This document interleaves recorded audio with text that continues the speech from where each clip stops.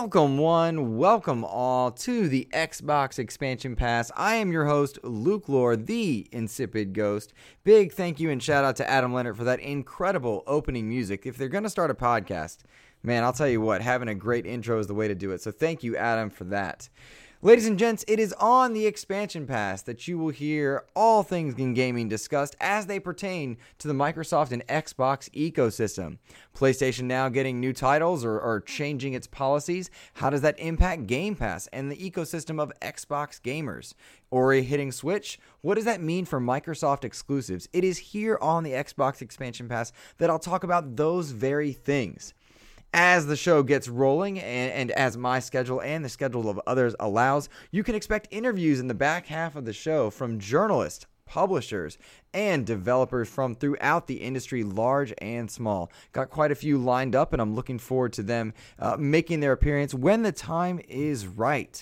Well, this week, because it is episode 1, I think it's right that we just jump right in. It's something I've been tracking for a bit, is Marvel's Avengers, the game. Mind you, the Square Enix title, Crystal Dynamics.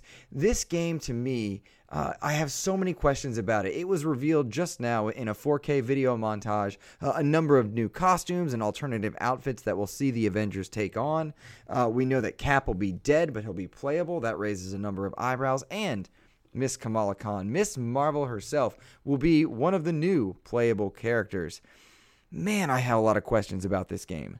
Just what does it mean to be an Avenger in a Square Enix title? I wonder very much if this is going to be a jack of all trades, master of none. When I'm playing Black Widow, will I be thinking to myself, I've done this before, but better as Lara Croft? When I throw Thor's hammer, will I be thinking to myself, man, the Leviathan axe was cooler in God of War? When I fly around as Iron Man, have I done that better in other games? And that is the onus and the question that I think Crystal Dynamics has got to figure out ahead of this launch. They need to find a way to let gamers know what it is that their game is going to do in order to excel in that game space. Now, the Marvel license and playing as the Avengers is certainly going to take the game far.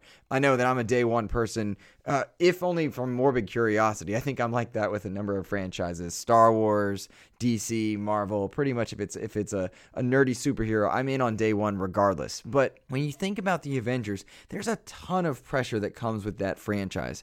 We have seen these heroes done well in some games and done very poorly in others. We've also seen Marvel games take their standards to new heights in Ultimate Alliance 3 and in Spider-Man PS4. Treat their properties with respect, do your own thing, make it unique, and make it special for gamers to play. Ultimate Alliance brought variety, it brought color, it brought brightness, and Spider-Man PS4 brought its own charm. What does that mean for this upcoming Avengers title? Now, theoretically, on the Xbox platform, you should get the best looking game on the X version. You have to wonder also if it's going to be spec'd to transition into Scarlet, into PS5, which we know are to be monsters and powerhouses in the graphical sphere. But it can't just bring graphics. It has to bring gameplay. It can't just bring gameplay. It's got to bring a sense of community that the Avengers have. When you watch an Avengers movie, every single one of them has a revolving shot where you see the entire team at once. How do you capture that in the gaming sphere and still tell a narrative? It looks to me like when I watch this game, I'm going to be playing this by myself, solo, so that I can get the story, have my version of those Avengers. And then if I want to, I can branch out and play with others. And I'm curious how alternate skins or outfits really play into that. I know they're going to have their own story to tell me, and I want them to be free to tell that story. But I also don't want to look like a jerk or a silly version of Cap. I don't want to look like Professor Hulk. I want to look like super tough guy Hulk. I want to be in a super cool Iron Man suit, not some clunky weird one based on narrative. And so I wonder how they play all those in. I mean, are they going to go the easy multiverse route? I don't know. Maybe they'll throw caution to the wind and they'll just say, all right, this is our story. Once you're done, you can wear whatever outfit you want. I'm cool with that.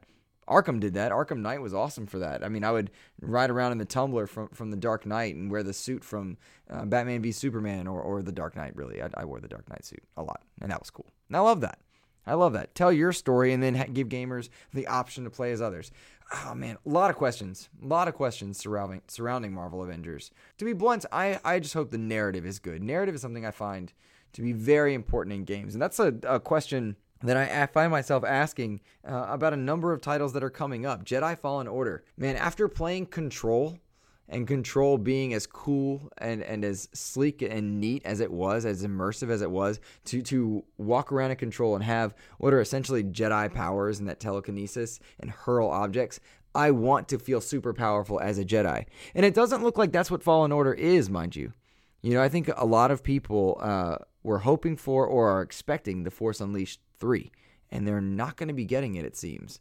Respawn's never made a bad game, but I do have a lot of questions about Fallen Order because every time I see this game, I'm not sure what I'm supposed to see. Am I supposed to see Dark Souls? Am I supposed to see a Metroidvania? The game looks great. I can't say I don't dig the main character. I know he played Joker in Gotham, and side note, he's very, very good in that role. But I just don't know that I'm sold on it. He looks too boyish. I want to be powerful, not necessarily weak, but that might be the narrative crux. And after playing narrative titles recently, I do want to see Fallen Order do something special. I want to see them really make us feel like we are in that new Star Wars universe. My hope is that we play Fallen Order, we play through its narrative, we have a good time with it, we feel like a Jedi by the end of it, and then there are gameplay expansions that allow you to continue to feel like a Jedi. With the exception of Fallen Order and the Lego Star Wars game, there's not a lot of new stuff in the Star Wars verse that is coming. To our knowledge, we don't necessarily see a new Rogue Squadron game or a Force Unleashed 3 or something to continue playing in the Star Wars universe. And given Rise of Skywalker and a lot of the Disney Plus stuff, I want more reasons to be in that world, whether I'm a Jedi, a scoundrel, a smuggler. I want to do it, and I want to do it on console with a controller in my hand, not necessarily via PC. And I don't know. I'm curious. Respawn, again, they've never made a bad game. There's a lot to look forward to with that title. And I'm curious to see what direction they plan on building their future and how enclosed that experience is going to be. Now, I'm curious as well because it is October. It is the season of the spooky games. If you have not done yourself the service of checking out Blair Witch, I really think you guys should. Game's on Game Pass, and that's where I played it. And it's about a 5 to 6 hour experience for one playthrough. My intent was to play it, enjoy it on stream with some people, and put it down and then come back and do a couple streams with it. And what happened, quite by accident, was I was having so much fun with Blair Witch that I streamed it start to finish. The narrative was great. Now, I am not a Blair Witch fan. I don't actually enjoy horror movies. I like horror games because I have some semblance of control. I totally dig spooky as an atmosphere, but being actually scared, not something I do overly well.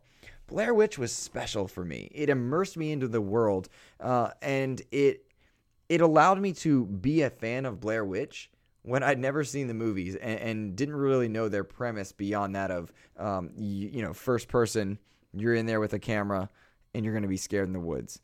The game messes with you. It's very atmospheric. It really does a great job, I think, as many horror games do, in limiting what you can do as a player. You don't really combat enemies. The closest you come are a few brief segments where you shine lights onto monsters, and you really can't see them, a la Alan Wake. You know, you hit them with some light and they disappear.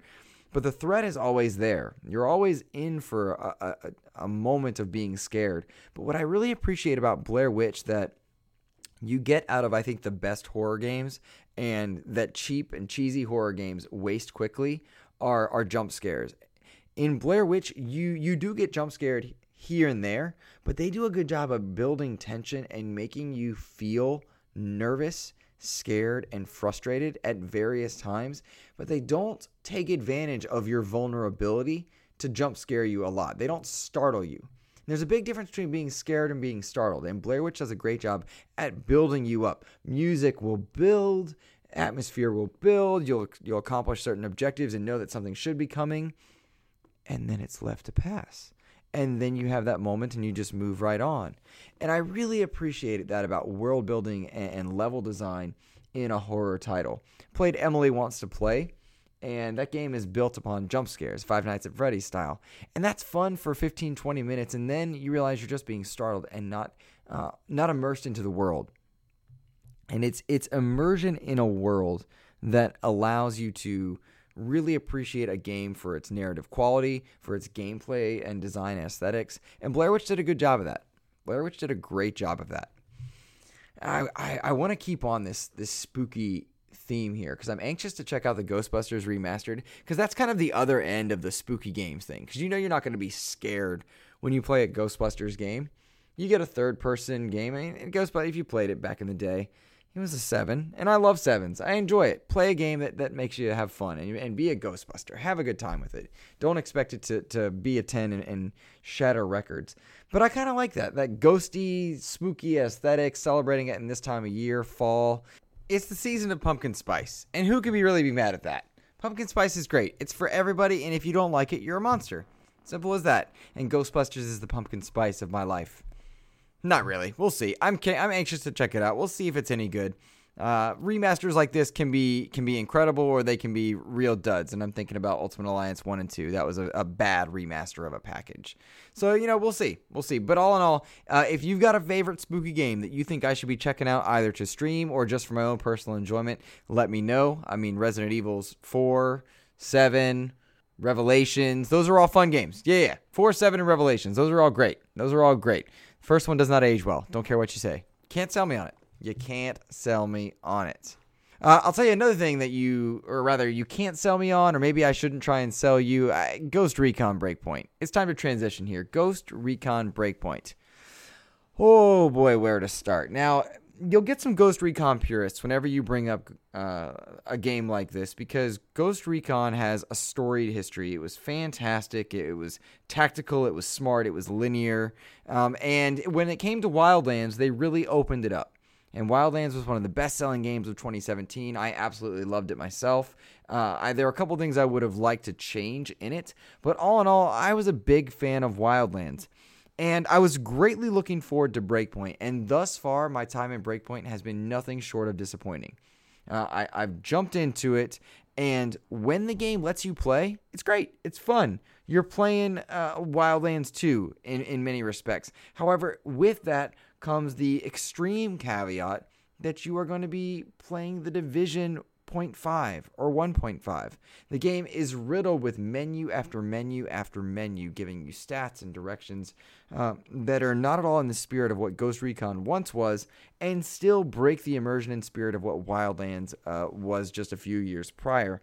The game seems to be bogged down by an attempt to bring out the Division or the Division's more stat-based tracking systems, and it really hurts the Ghost Recon experience. Now, I'm a big fan of The Division 2. I really did enjoy my time with The Division. Played it with Sean Capri over in the Xbox Drive, had a good time with it, played it with a number of different people throughout our community, and it was a good game, a great third-person MMO light shooter. And the problem is that Ghost Recon Breakpoint tries to do just that. It breaks away from its roots so far that the open world and the extreme amount of menus disrupt the immersion. I'm in what is supposed to be a very serious cutscene in which my soldier is reflecting on the fact that he and his comrades have been shot down on an enemy island, and they're being hunted by one of their own from another life. They've been betrayed, and Dude Bro 42069 is walking behind me in the middle of a cutscene. Or in order to get to one of these very poorly displayed cutscenes, I'm having to walk by Super Cool Takashi 69 snitching on me. And that's not fair. That's not fun. This game could easily have been a single-player experience without a hub, without raiding, without a world where I'm forced to or strongly encouraged to invite players in.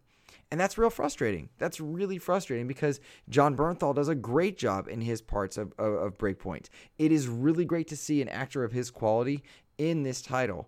And yet I feel it's squandered and wasted because getting to him, you're bogged down with a number of different menu options, bad sound design, bad level design. Graphics are inconsistent throughout. There are some models that look incredible, and you're like, man, this is one of the best things I've ever seen on an Xbox One X.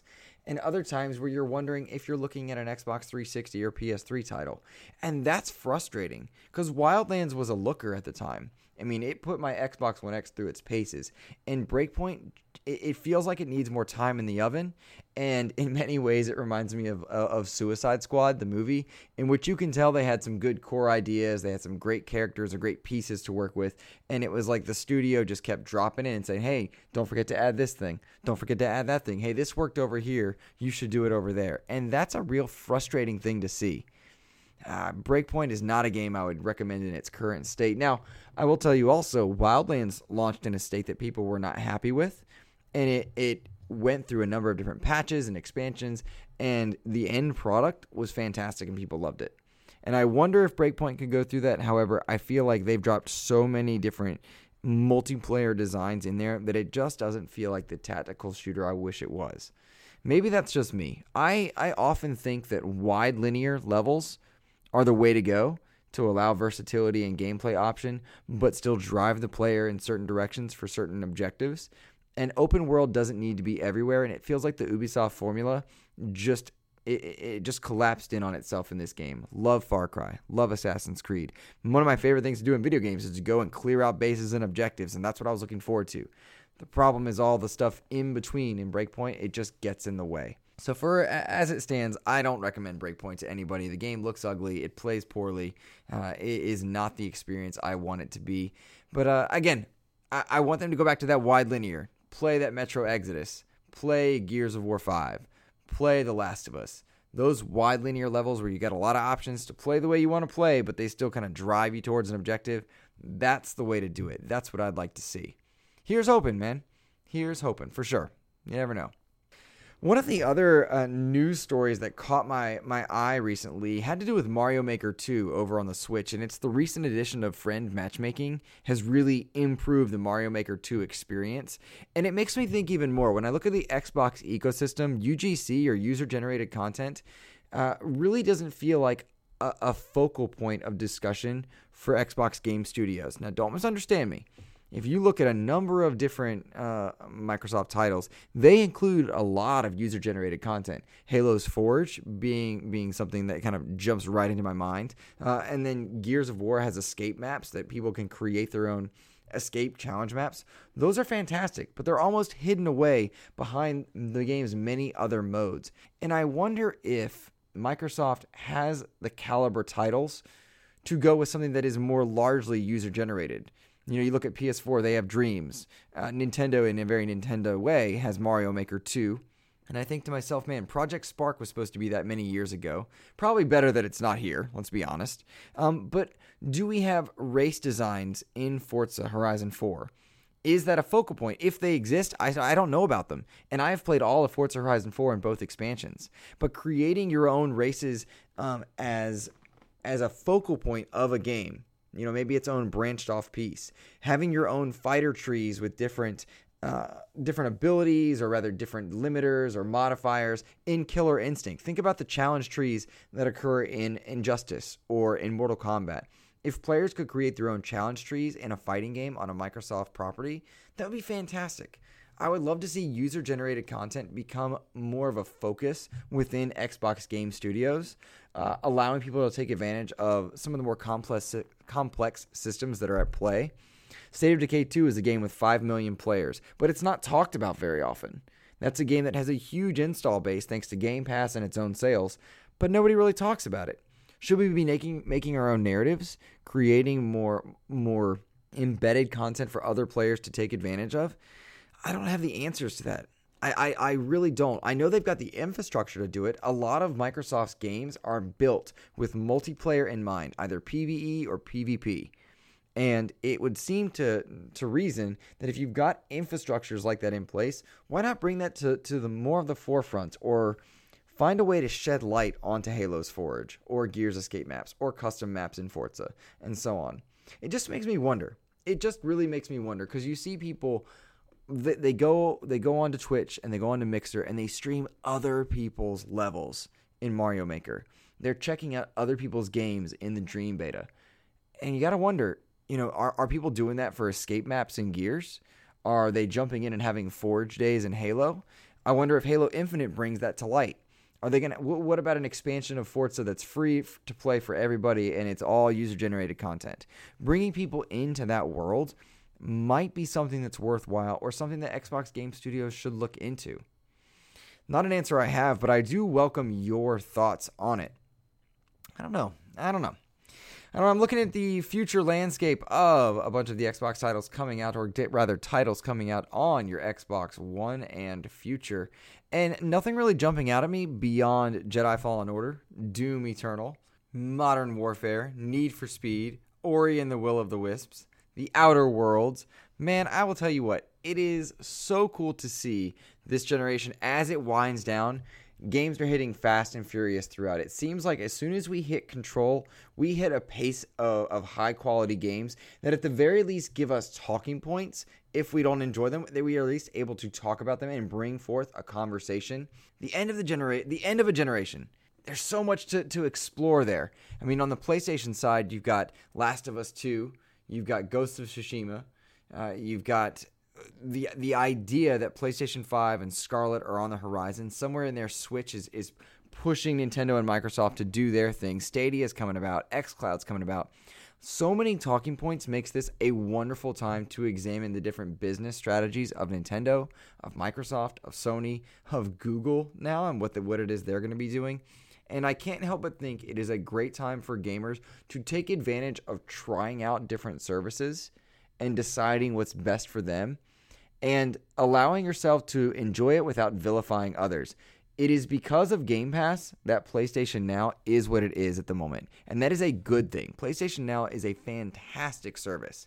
And it exists because of Game Pass. And Game Pass exists because Microsoft was forced to adjust their strategy this generation and to extract profit percentage out of a much smaller install base. And they are now doing just that. They've got a higher percentage of people engaged in their platform than they otherwise would have. And that's fantastic. I'm greatly looking forward to Scarlet. I'm greatly looking forward to what's going to happen in the ecosystem. And then in a much more selfish way, I'm greatly looking forward to seeing how Xbox Expansion Pass, this new show, grows and expands with you. This is the basic formula is open to interpretation, open to discussion, and to criticism. So I welcome anyone writing in questions, advice for the show as it continues to grow and as I continue to get better with it. There are interviews lined up with people throughout the industry that I'm looking forward to bringing to you and to bringing to your ears. But ultimately, I want to say thank you. Thank you for stepping in here, choosing to download, choosing to go on this journey with me, helping me to get better along the way. And I hope it's a long and enjoyable ride for all of us. I must give special mention to a couple people. Thank you, Adam Leonard, for some incredible opening music. That bumper music, it really showed me how much you cared and how much you were invested into the project, and it means the world when that happens. Thank you also for your art. It is your art that is accompanying this show on its various platforms throughout iTunes, Stitcher, Google Play, etc. And thank you to Antonio Guillen as well for a number of different consultations and reworking the overlays so that I can stream over on Mixer with more updated and appropriate overlays. Guys, you can always reach out to me on Twitter at InsipidGhost. Let me know what you think. Give me your feedback. Check me out over on Mixer at mixer.com/InsipidGhost. And this should hopefully be the first of many a journey to go on together. That's it for me. Take care, everybody.